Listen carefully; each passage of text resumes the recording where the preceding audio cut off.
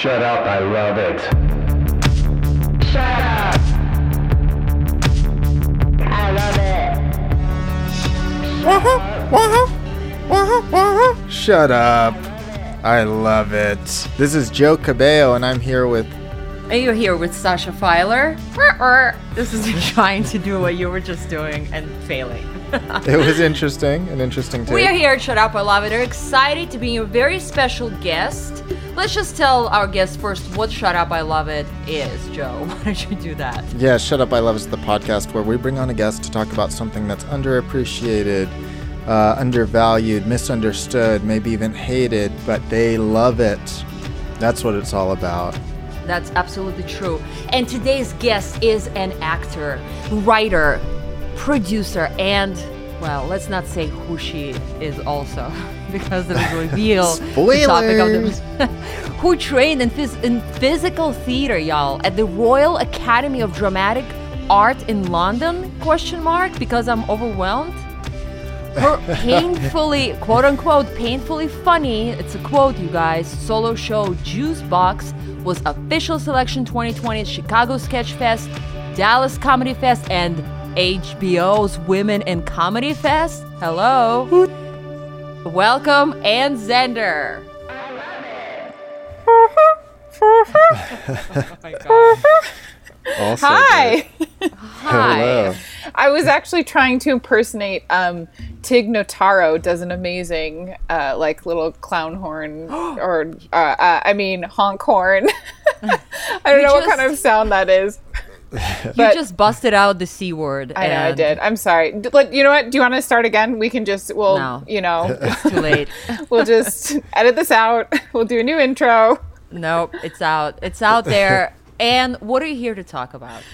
Oh, well, I am here to talk about clowns, to defend clowns as a clown, which was that. What? That's the word I didn't mention. Yes. Unspoiled part of my biography. Mm-hmm. I think clowns have a bad rap.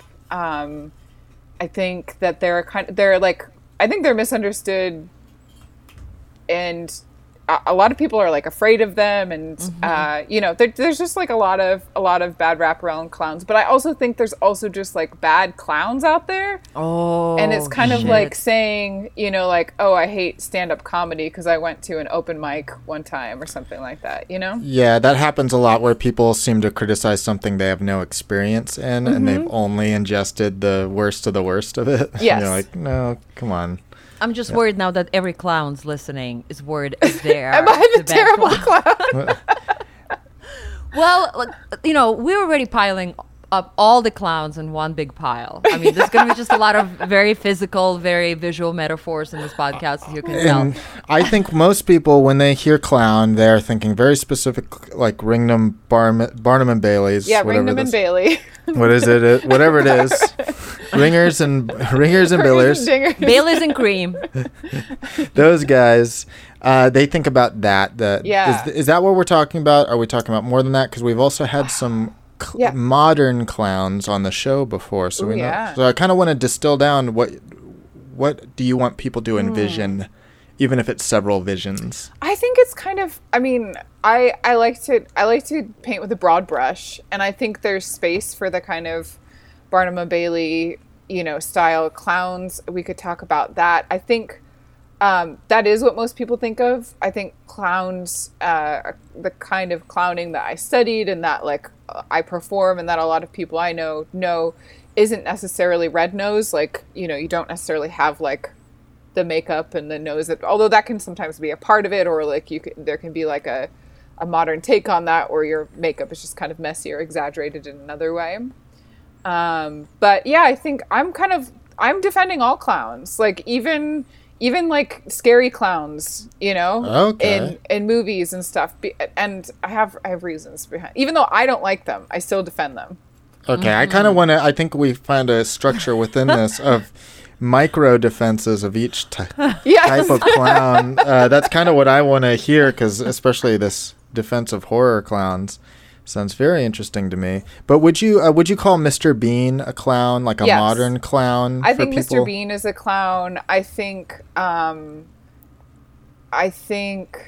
mean, so once you like study clowning, I don't know, I see clowns everywhere, and Everything's a clown. like I rewatched Friends a while back, and that show does not hold up in a lot of ways, you know, in terms of homophobia and sexism and racism, but they're all clowns. Like, they're all really good clowns. They're physical performers. They have like this comedic timing. They do like a lot of physical reacting with their whole bodies. Like, I think they're all clowns.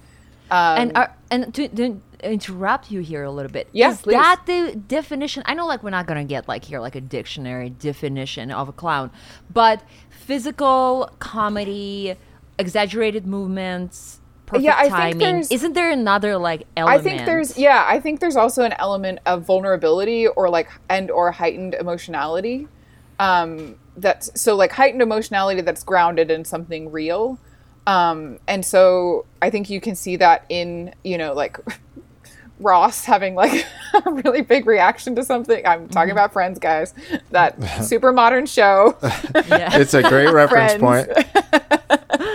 But and like Chandler is you know, like, you know, Ross, Chandler, these are my main examples. But yeah, like I think when I talk about clowning, especially the way I approach it, I think it's a combination of vulnerability, like deep vulnerability, physical precision, and audience connection.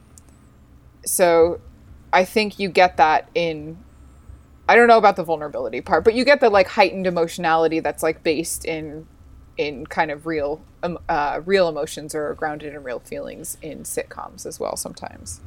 And when you say audience participation, you don't mean, or like connection, you mean like participation pretty much, right? Not like necessarily, no, not participation. I mean, like, as a clown, when you're performing live, you're always aware of the audience. So there's no fourth wall in like classical clowning. If you're, you know, if you're performing, there's no sort of fake wall between you and the audience. Anything that is, that goes on in the audience, a response, a laughter, a groan, even a lack of response, is like noted by the clown and acknowledged in some way. And that's, my clowning teacher would talk about casting the net, which is like sort of this invisible net that you cast over the whole audience, but also over individuals, and always having that eye to like, if something happens over here, you do have to acknowledge it, but then you also have to keep your ear open to the rest of the room. So there's, if you watch, I mean, Natalie Palamides is an amazing modern clown who I could refer to. People, if they haven't watched Nate on Netflix, definitely should. But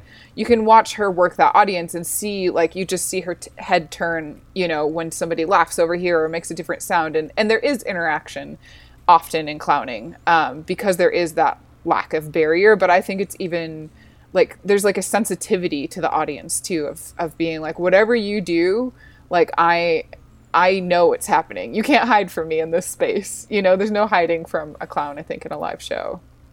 The terror. You just described the terror of it. And it is. It's really, and I think the vulnerability also makes, like, if a performer is being vulnerable and then also really tuned into the audience, it kind of asks the audience to be vulnerable in a way. And I think when you're actually in a show, like watching Nate on Netflix, you might be like, oh shit, I wouldn't want to be in the audience. But I think it's so different when you're in the room, and you might still have that feeling, but I bet you'd also have like a magnetic feeling of like, ooh, you know, like, how do you get that really shy guy to volunteer to be the, you know, the guy to get she his calls balls up. grabbed, spoiler alert. Yeah, exactly. Yeah. You know, like, how do you, so just things like that.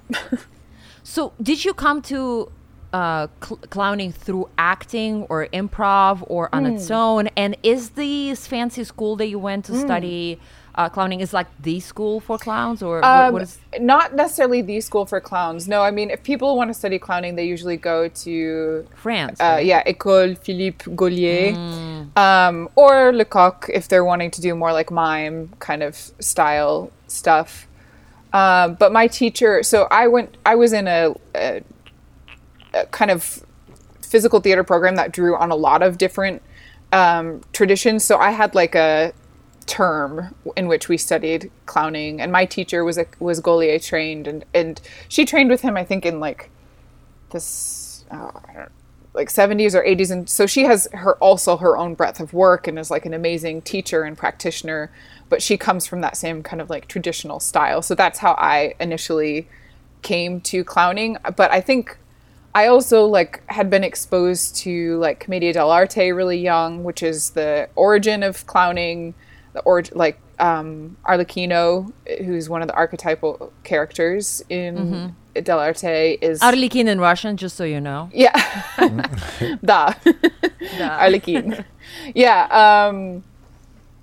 Yeah. So like, I think I'd always had like a little bit of exposure to like physical comedy, and like I loved watching. I had like I Love Lucy on VHS when I was growing up that I would just watch all the time. So I think I had like this impulsive kind of connection to it. But yeah, in terms of like the art form, as it were, that being at RADA was like my first exposure to it. And then after I graduated, and I lived in London for a couple more years after that, I continued just studying with that teacher so I could kind of, you know, get more out of the practice and figure out how to integrate it into like the character work that I was already doing. And that really like unlocked a bunch of stuff for me. Yeah, it sounds like there's basically kind of this classic clowning, but then it's since like permeated so many other art forms, as you would expect, you know, a good tool and good things to do so. Because yeah, you're like referencing Friends and I Love Lucy. I'll bring up something a little more modern, even already off the air. Veep on HBO. Yeah, because I'm on the Veep train. I mean, Julie Louis-Dreyfus, like, she's a total clown. Yeah, like, and this so stuff she does with Gary. Yes. Like when she like Gary picks her up, or like I don't know, like gives her like a wipe or something like that. Like they do this exactly. Well, he's a physical clown stuff. too. Right. I'm just like completely blanking on his that actor's name right now, and it might come to me. But yeah, he's a clown. He's amazing.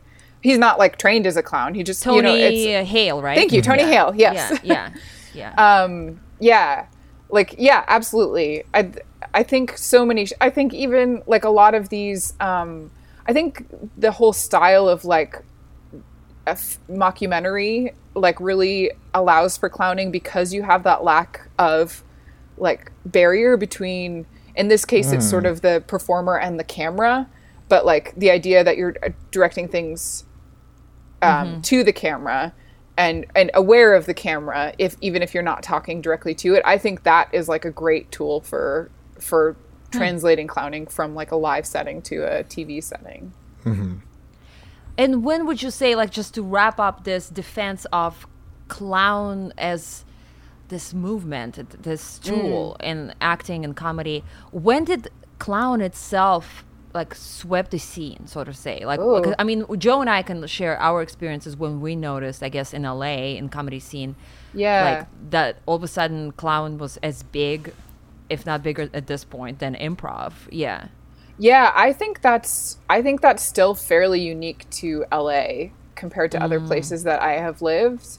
When I lived in London, there were definitely people I knew like in the acting community, like through either improv acting or like my training, who also had or went on to go to Gaulier and like study there. So like there definitely was like an kind of momentum on that front. And I also haven't lived there since 2017. So I don't know, it might have even picked up even more. I think what there was a lot of there is solo character performers. That's really, really common. People make solo shows, take them to Edinburgh Fringe. There's a track for like, basically you can go there. If you do well, you might get transferred to the Soho Theatre in London, and maybe you get a deal to write a pilot. Like, Fleabag started off as a one-person show. Like, there's obviously most one-person shows don't turn into Fleabag, but that's just like a really successful example. And not to say, and I think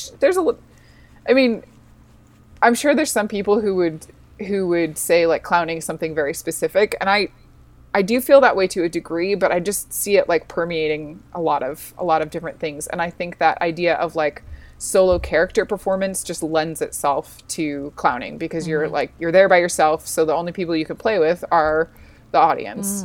Yeah, it seems as like it's so close to stand up, to especially crowd work stand up. Yeah.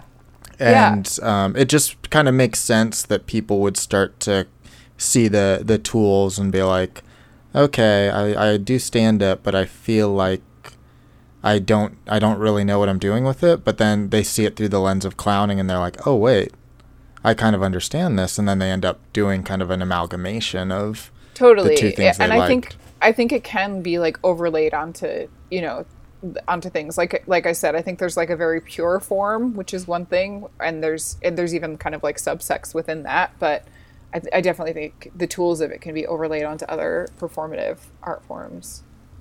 Yeah. How about Sasha? Tell us your experience before this with clowns. My experience was I was very neutral about clowns my whole life, my whole childhood. I was very neutral. Like if I went to circus, I'd be like, I don't care about the clowns. I want to see the dogs doing tricks. Like that was just me. Did you go to the circus a lot as a child? Kind of. Like it was like a pastime in Siberia. Cool. Yeah. Was it Robert Bingley's? Robert Bingley's? I doubt it. It was some like traveling, like it was probably because I grew up like in a provincial industrial town. It was probably like a Moscow like circus, like that's their, how do you call it, like a tour, like touring, yeah, traveling, just like a traveling circus. Yeah, and they would just like, so we had actual building, circus building, but there was no, I think, circus there. But there was always like circus happening because all these big theaters would come. That's so cool. So I've gone to a good share of circuses, like circus performances. But I was, and in Moscow too, when I went there, I went quite a few.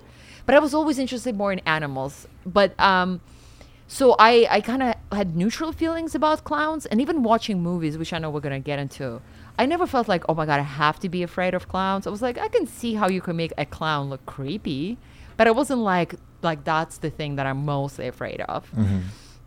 But then, of course, Chad Damiani becomes like this big powerhouse clown, friend guru, of the show. Kind of end of the show.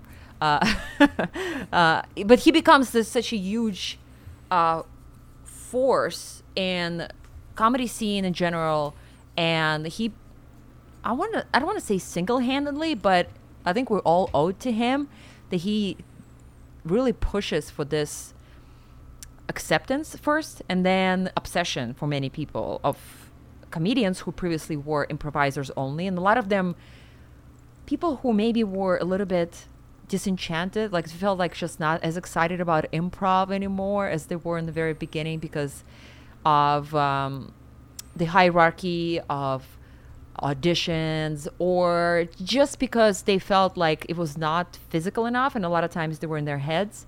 For the first time, they were like, oh, there's a tool where I can really open up. And after seeing Jetso, they're like, how do you do that? And I mean, I was friends with both Juzo and Chad already way before Jetsu came together. I witnessed the birth. It came feet out first, screaming in Japanese. But it was always like cool. It was just a really cool thing to see just develop in front of your eyes. And even now that we live in this strange world of current apocalypse, it's like exists because Chad, has Zoom classes that are pretty awesome and keeps us all in shape. Yeah, he totally pulled. I'm sorry to interrupt, but I just want to give him huge credit because he gave me hope again, I think, about performance.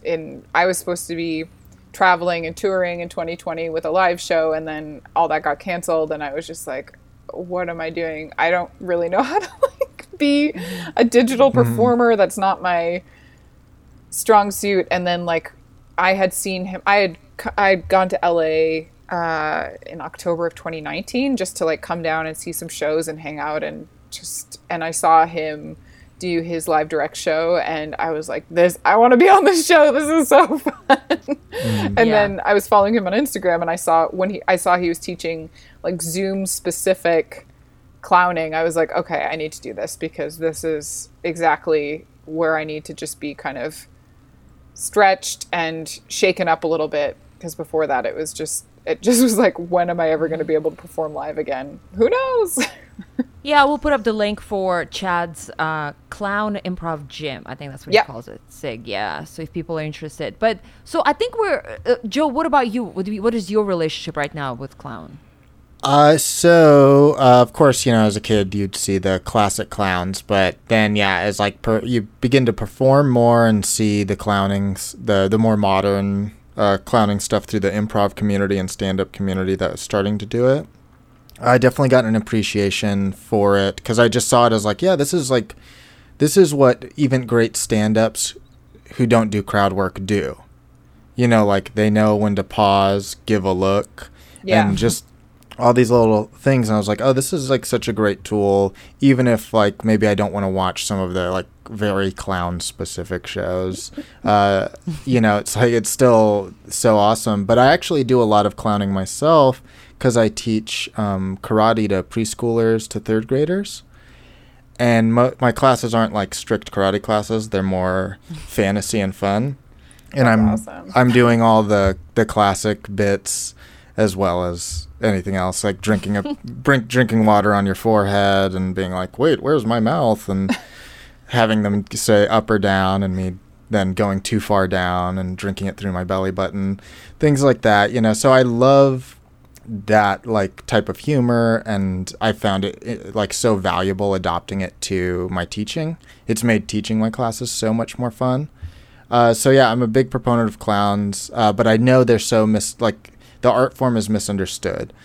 Because I did a live show that was a variety show about emo music. So people could do stand-up, making fun of it, sketch or whatever. And we had some clowns. So we put on the flyer, sketch, stand-up, clowning, music. And everybody I handed the flyer was like, what's clowning? Yeah. I was like, fuck. And I basically had to do this podcast hundreds of times in a line handing out the things. So I can understand as a performer, it's a bit of a hurdle still to get through. I think it is, and I think that's why when Sasha said, like when is it kind of taken over by force, I think I'm so glad that it's happening in LA and probably some other larger cities, but I know when I first did Juicebox in Portland, I was really cautious about even using the word clown in my description at all. I was like, I don't want people to not come because they think it's something else. Yeah. And then after the show, when people would be like, holy shit, I've never seen anything like that, what was that? I would be like, oh, it's clowning. And then I could tell, I don't know. Yeah. It's funny. Yeah. Because I don't know, I think, and I still have to gauge that when I submit it to festivals, or if I'm in a festival and I'm writing the description, I'm like, how much emphasis do I put on what city am I in, and how much understanding of this art form is there, or do I just kind of make it more like a broader character description? So it's weird to have it in your copy and be like, people be like, oh, and that is I think that's why, that response too. I always am. I think you're right. They picture. I think people picture Ronald McDonald, or a birthday party clown, or they picture a horror clown. Yeah, and they might even think a show about that. I'm sure it's funny, but I don't want to see. Yeah, I don't want to just get squirted with a little flower in your lapel the whole show or whatever. I think it's almost because I think in Europe, from what I understand, I don't know, but there's a broader understanding already in the culture about clown, right? Yeah, especially in continental Europe. Yeah, for sure. I think getting to be more so in the UK, but yeah, definitely France, Italy, Spain. They all have tradition, Western Europe have these traditions going back to these touring, mostly commedia groups or adaptations of commedia groups. So they kind of understand it a little bit more. Although even in that sphere, then I think in Europe you might run into a little bit more of people having that very classic view of what a clown is, and maybe being oh, what you're doing is not actually right. Or something. You could disappoint either people, either side of them. Yeah. Well, hopefully your show is good enough that they enjoy it. They might just be like, that's not clown. Well, I don't think they would say that. I enjoyed it, but it was not clown. It was not what you described. It's and I would argue that it is, but Yeah, but I think the closest in this country we've come to a big audience, and big enough, I guess, audience to understand what clown is was when Baskets came out, right? Yeah, With Zach yeah. Galifianakis. Oh, that's a good point. Yeah. Yeah, because I mean, he's doing exactly what, like, sort of a good mix of traditional clown that we know about, right? And just like a lot of physical comedy, but then he also dreams about becoming a working clown, I guess. Right. And also he is a clown, just the naked character is a clown in the show, and so are like almost all So the is his characters brother, around. or Yeah, like all the characters, and yeah. the mom and like the mom. yeah, like all of the so like it's like multi-level. Several clown layers. It's an amazing show. I mean, It is, yeah. Basket's an amazing show. But I think that's what started changing people's minds.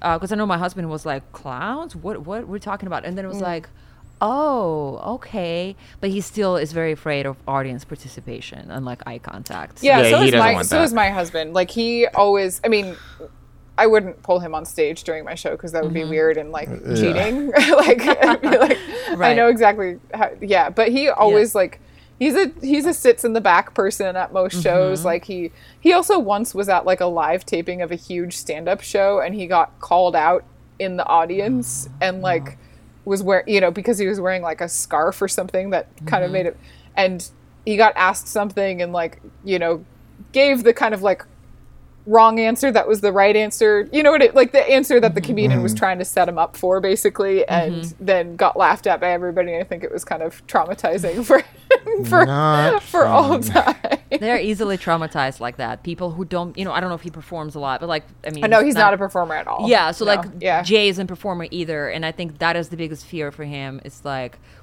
what if they embarrass me, or you know what I mean? I Yeah. think underneath he doesn't say it like that, but I think that's the biggest fear. But I think good clowns really know how to toe that line. Like they know they can first of all read people. They can see when people are either too eager to come up and they can shut them down. Like if they're like, because then you get people in the audience who are like, yeah, I'll come up and I'll do something really, like I'm gonna somehow upstage this really Yeah, well I'll prove rehearsed show. that I can outsmart you.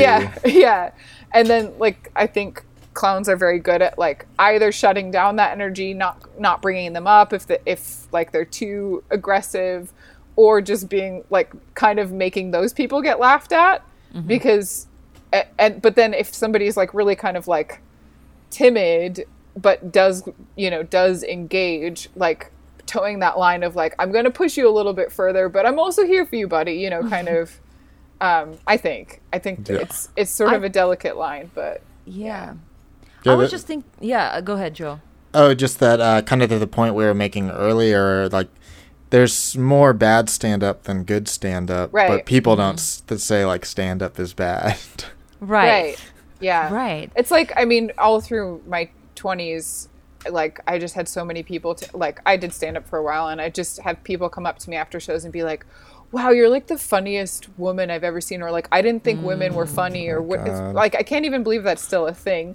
But and a lot of that was just like, of course, representation, and like if you're seeing mostly dudes and the occasional woman do stand up, and who knows if that woman is like just started or like has been doing it for a while, like then you're judging everything based on like the one woman you see in any given lineup, because I'm sure there's some places they still do, but they used to only put one woman on.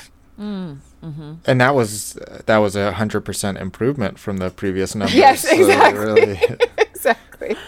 I was thinking just now of how like I said that clown is popular in the LA comedy scene, but then immediately I was like thinking like, but do agents and managers know about it? Right. And I'm like, I don't think so.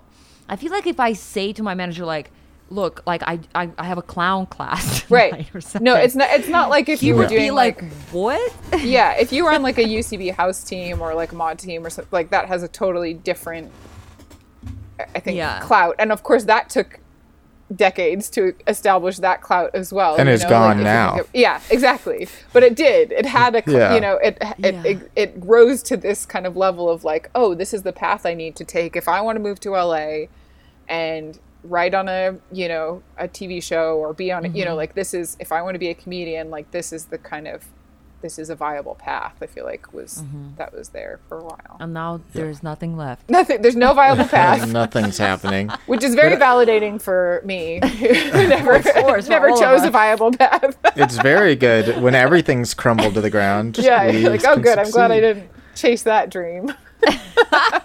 So evil, all of us. Yeah. So I think we've covered enough for now for the modern clown Yeah. and understanding of what that is. So should we move on to the horror film? I want to hear your movie horror thing for it. Yeah. Okay. What's that?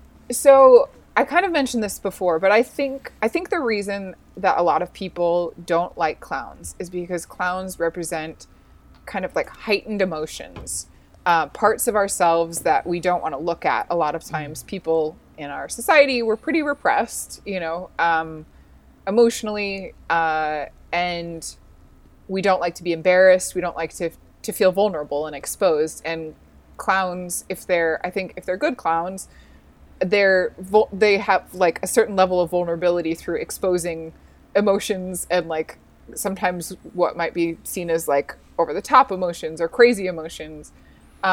And I think so. I don't like horror movies, so I don't like horror clowns, and that's sort of my kind Excuse. of yeah. But like, I just don't like. Some people really enjoy being scared, and I don't. So, but I do think they represent this. I think horror clowns like represent a kind of like evil that we all possess, or like a potential for evil that we all possess, or like this anger or meanness that we all possess. And that's why I think they still fall under the category of like classic clowns, is that like they're taking one emotion or like really this and putting it into this kind of like id container, if you will. Like, and I think all clowns are kind of id creatures, and then, acting from that. So from a point of, if they're evil clowns, from a point of lust, lust for blood, lust for sex, lust for whatever creepiness.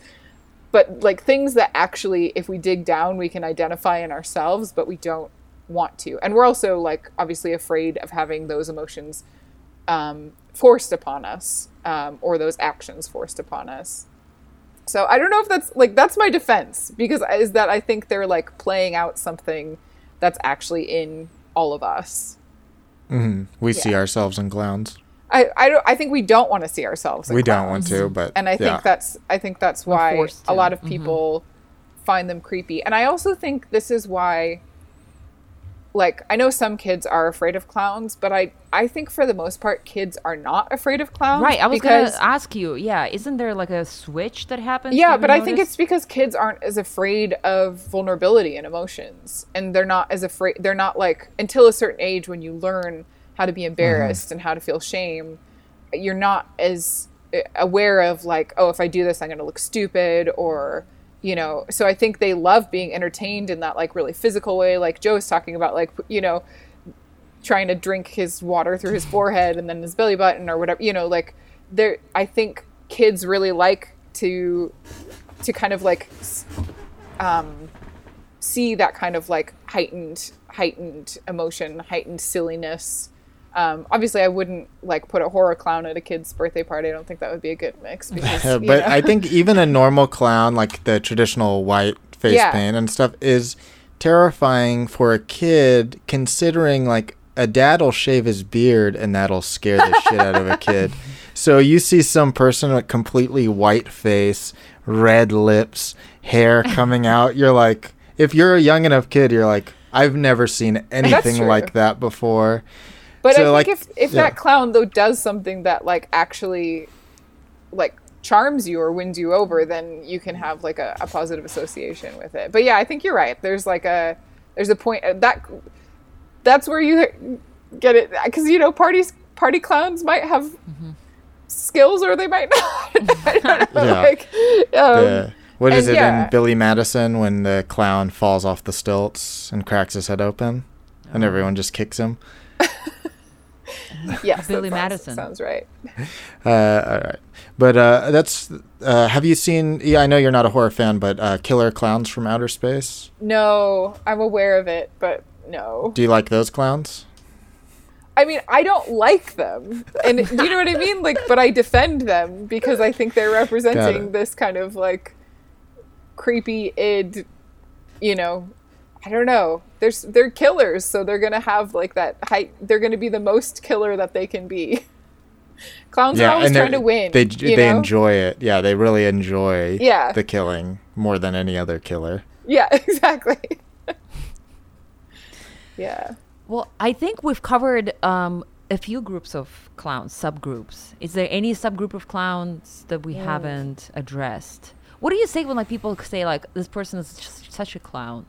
Oh, I think it's, I mean, I think this is an answer to your question. I saw like on my friend on Facebook posted like she lives in Baltimore, and like she posted like an advisory from their like local health authority that was like a clown putting on makeup, and then at the bottom it was like, don't be a clown, have Super Bowl, you know, like basically don't get together for a Super Bowl party, like do it remotely. And I was like, this is offensive to clowns. So I think there's this idea, although I mean, would a clown probably take more risks during COVID? Maybe. Or maybe a clown would like rise to the occasion of the barriers that COVID presents, like, you know, wearing a mask and having to be far apart from each other.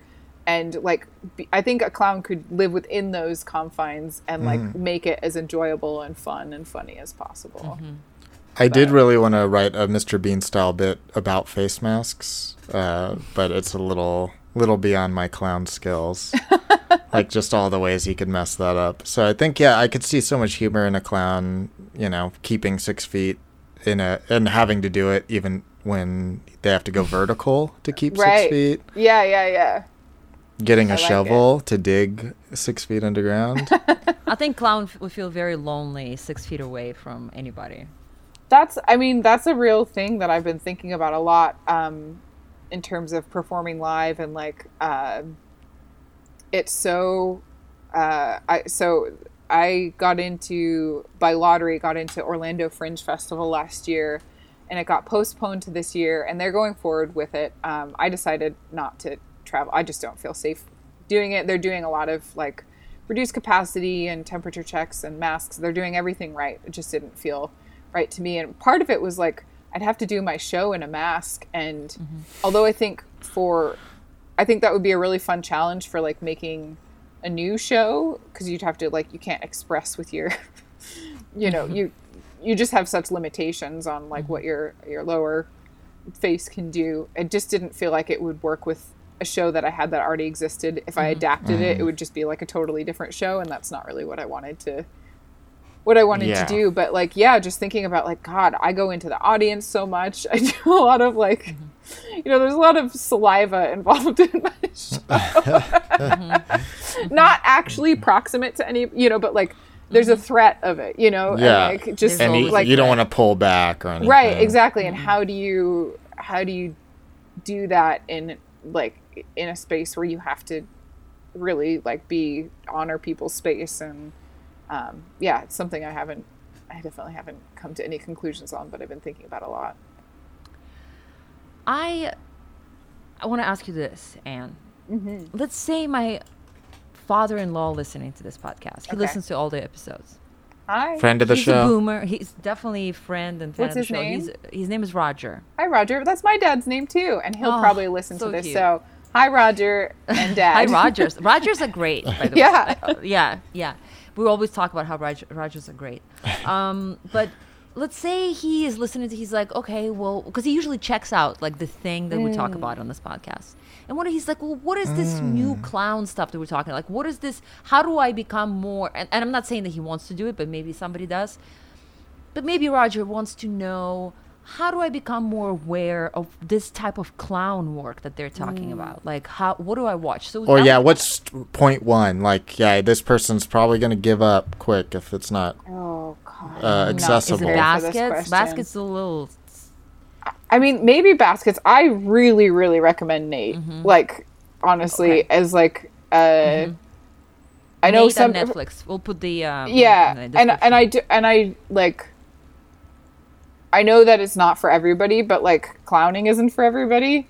But I think she does an amazing job. I actually sent the link to another performer I know, and who was in the festival with me, and she started watching it, and she emailed me back, and she was like, I don't know why you like this. This is just some guy doing stuff that's not that great. And she like just had missed that it was, that it was a woman perform. And I was like, oh, it's a woman. It's this person.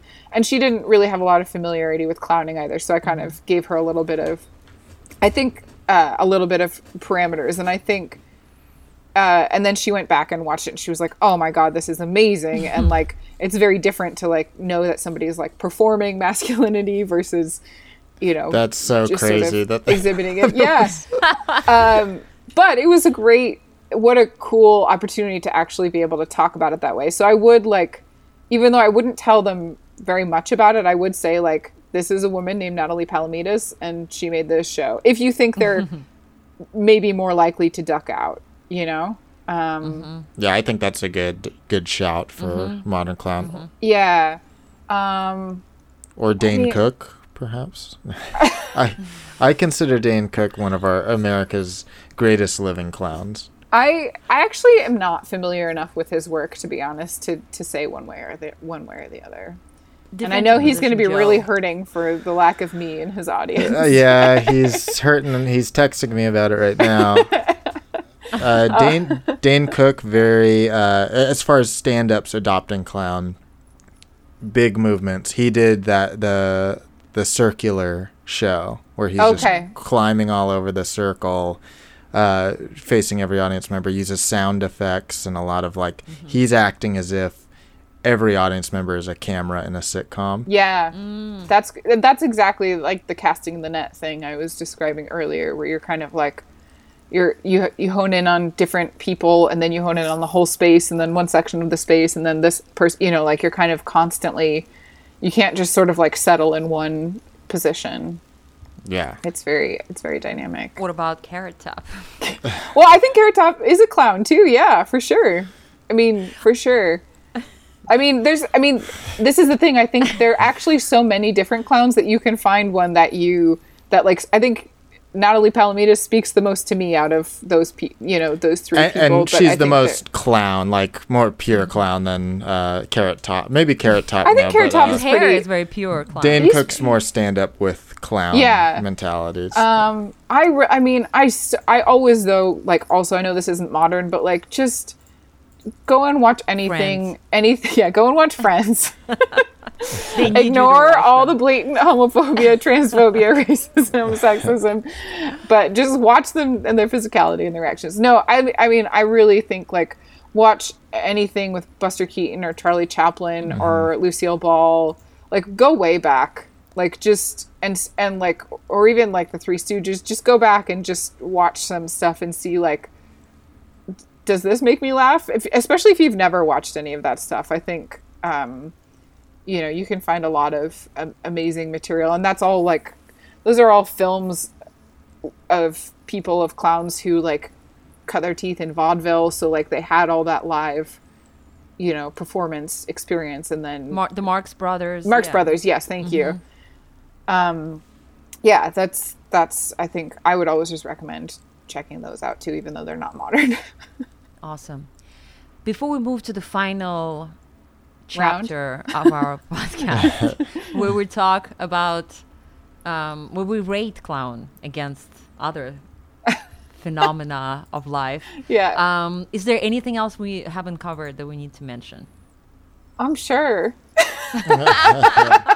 Not at all. I am not an expert. Like I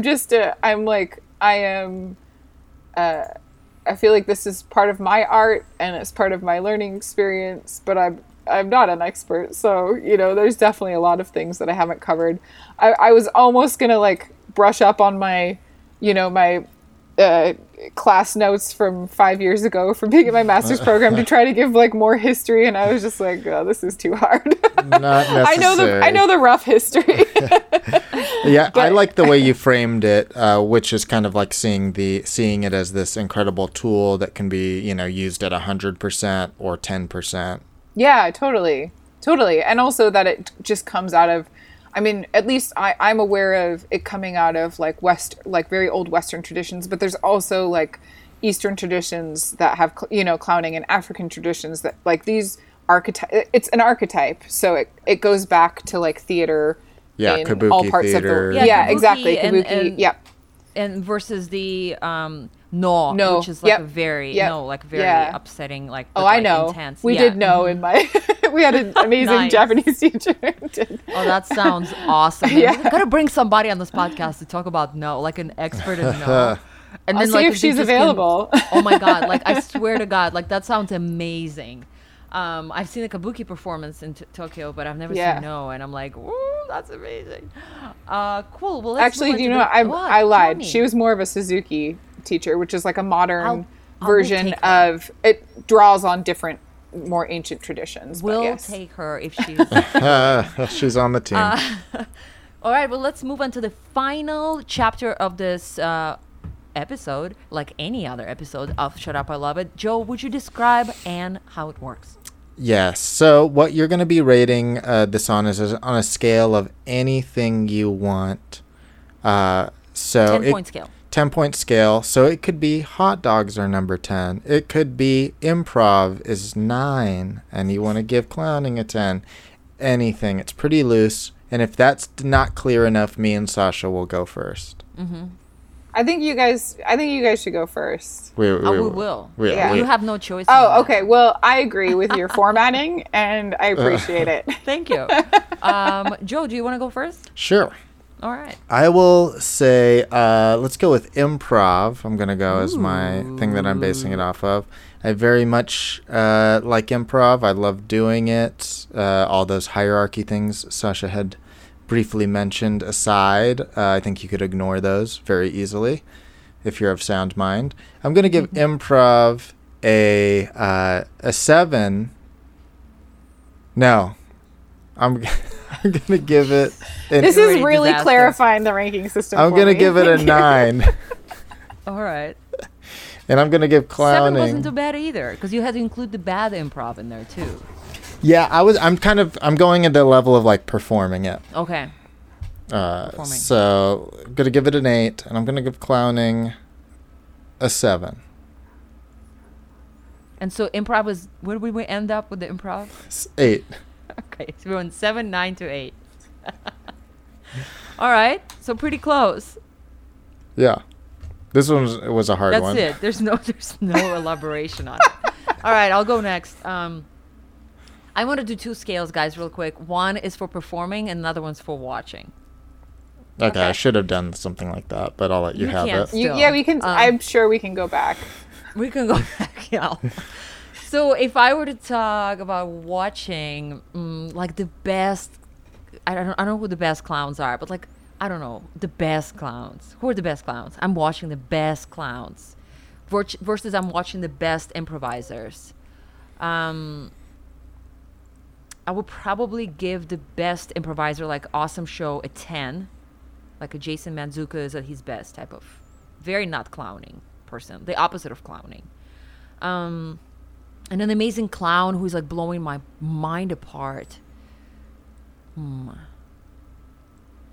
Probably give it a 9. Just below. It's improv my first love, I'm very y'all. disappointed with both of these scores. Oh my you guys. god, you were very generous. So performing, I'm gonna give clown a 9 and improv a 7 because some of them are so awesome and when you're really connecting with another person. But like clown, you can kind of just like you win even if you lose, right? Like you're still having a great time the worse you're performing. Like as long as you're pushing like everything you got, you are having a good time. Like I enjoy doing clown a lot more, like as a guarantee, than doing improv. I mean, I obviously enjoy doing improv a lot and I miss it so much. And and there's like great shows, but then there's like bad shows. I've never like done clown and felt like I didn't get what I wanted out of it. That's what I got. What about you, Anne? Well, I'm going to stick with this comparison of improv and clowning because I've also been doing improv for a long time, and I so to watch, I like Sasha's Sasha's comparison, like watching an amazing improv show. I think I would reverse it. I would say, like, I would give like White Women is one of my favorite groups to watch, and I've got to see them a couple times. Shout and I out. saw them with Friends of the show. with Natasha Rothwell guest starring at DCM a couple years ago. That was like just an amazing show, and I can't believe I'm saying this because I think they're amazing. But I would give that like a 9. If the scale is only to 9 10, is very high. If the And scale is for only Shut to Up, I love 10, it. yeah. The Shut Up, this is insanely high, by the way. For Shut Up, I love Yeah. it. Yeah. And then if I'm watching a clown who just, I think the difference for me about clown is that you get all the catharsis. You might cry during a clown show and then the next second be laughing. If you're watching, and like that journey to me is a 10. Like that is, I think that's what I love. And like amazing improv, I'm just like laughing the whole time, you know, but like an amazing clown show, I have kind of an emotional journey, and usually you're like laughing, and then you suddenly get dropped and you're like, oh my God, something serious is happening. And like going through the feelings of discomfort and then sadness and then back to laughing is like such an amazing road. And I think performing wise, I love improv and I've been performing it for so long, but I would also put it like maybe, oh God, it's so varied, isn't it? It's like, I just You're get not offending anybody. Yeah, no, I'm offending myself. I probably put it like a 6 because it's so varied for me whether I have a good show or not. And I still, even with all my clown training, I still get really in my head in improv in some shows, and I'm just like overthinking everything and thinking about format and thinking about like, Did I hear everything? Trying to remember, what's been said before. What is that guy's name? But when I'm in clown state, I remember everything. When I'm in clown state, I remember like what that when that audience member coughed before and what it sounded like, and then I can imitate it at any time. And I like, there's just something different about it. True to your saliva warning. Yeah, exactly. All the coughing is saliva. very- I forgot to mention that a key element to clowning is saliva. And so, yeah, I would definitely, I put performing clowning at like a 10. And I think I do think I have moments where on stage where I'm like, oh, this isn't going well as a clown. But then you're like Sasha said, you just realize like either I lean into it not going well, or because it's all about acknowledging the audience's reaction. You can't hide from them. So like in improv, I think you can still kind of be like, oh, people aren't laughing. But you just want to like, like there's always, I don't know about Joe, but like I've had a show, like at least, like I remember the feeling of like, I want the show to end. Yeah. Yes. Oh yeah. You're like, oh, can it We just still be have over? 20 minutes. Yeah. Can this set just be over? But then I'm like, but my job is right now to not have that feeling. Right, So exactly. what do I do? But in clown, I don't find myself having those Same. feelings. Same. And I want to say just 2 little things to comment on what you were saying. And well, one is, I for my actually comment to what I was saying is that one of the best clown teams that I've seen were Jetso, and like when Jetso had a great show, it's like one of the best, and like still miss those two together, but like when I it's, and also because they're my friends, but it's just Right. like seeing them at their most despicable is a treat. Yeah. A treat that the world is missing and wants it to come back to the world. And second, I was wondering why improv sometimes puts people in their heads, performers, and clown does. Like you're saying, id, right? Like it goes back to id and to subconscious, and like clown is just, it's really, it only works, and it works for almost like everybody, by putting them in the present moment. Yeah. Yeah. And it forces the flow state because there's no way to, there's no narrative, hopefully, right? Yeah. There's narrative when I think there can Natalie be does narrative, it. but like it evolves, and I think I've trained in improv so much over the years at different schools and with different teachers, and everybody, this happens in class, but like it just feels like everybody has an opinion about what improv is supposed to be, and like don't be like that, do it like this, and like, as a person who is already like over analytical, I just find it really freeing to play in a form too. that's more like impulsive and in my body, and not worried like, is this what I'm supposed, is this game? Like, is this my game God. right now? Yeah. What's the best second beat? Yeah, exactly. I don't want to ever to think about that again. But I also miss improv. So I'm Oh, talking me shit, too. but then- And I'm like shit talking yeah. it, but I love it. Yeah, you know? I'm shit talking it, but then I'm like doing an improvised movie with the most complicated narrative. Right. Is like my favorite thing in the world. Right. So go figure. Yeah. We'll have it all. Yeah. Cool. Well, awesome. Well, Anne, this has been awesome. Would you tell the audience where they can find you on internet, and if there's anything they can do, like follow you or find your show or anything at all? Yes. Okay. So I am mostly on Instagram more than any other social media, and my Instagram handle is spelled out initials AZ. But if you just look up my name, Anne, ANNE, it's going to be in the notes, but I'm going to spell it for you now because I've committed. And my Yes. last name is Zander, Z as in zebra, ANDER. If you look me up, you'll find me on Instagram. And I'm not the most active on social media, but I go through bursts, you know, and I've been posting Wait more for like, a burst. yeah, Be patient.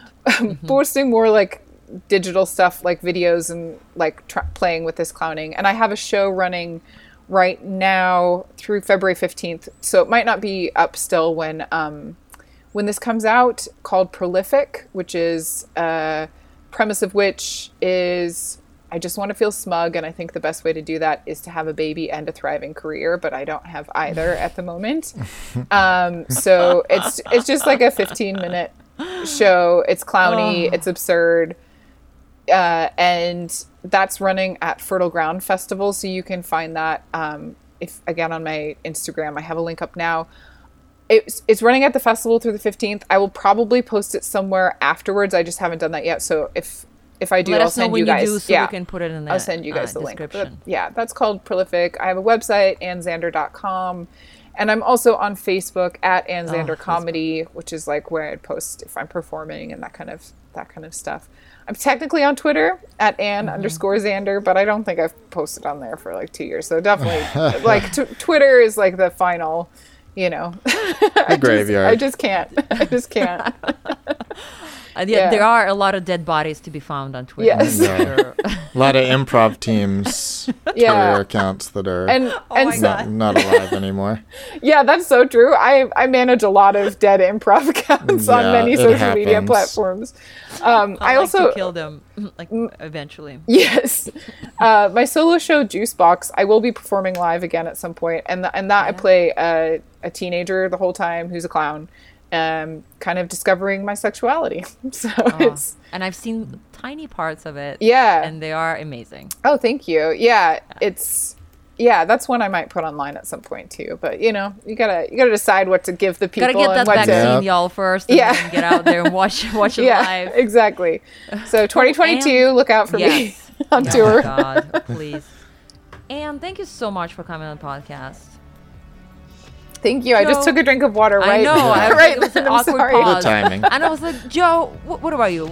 While Anne is drinking her water, tell us what's going on with you. Well, I'm not sure when this will come out, but my Kickstarter for my comic book might be up. So check it out. Just follow me on social media at Joe Cabello. And if it's over by then the comic book will be available to buy as well. So you'll be able to find it. Awesome. Well, thank you both. And thank you, Mr. Owl, for this musical track. Thank you, Elizabeth Salute, for artwork. And thank you for listening.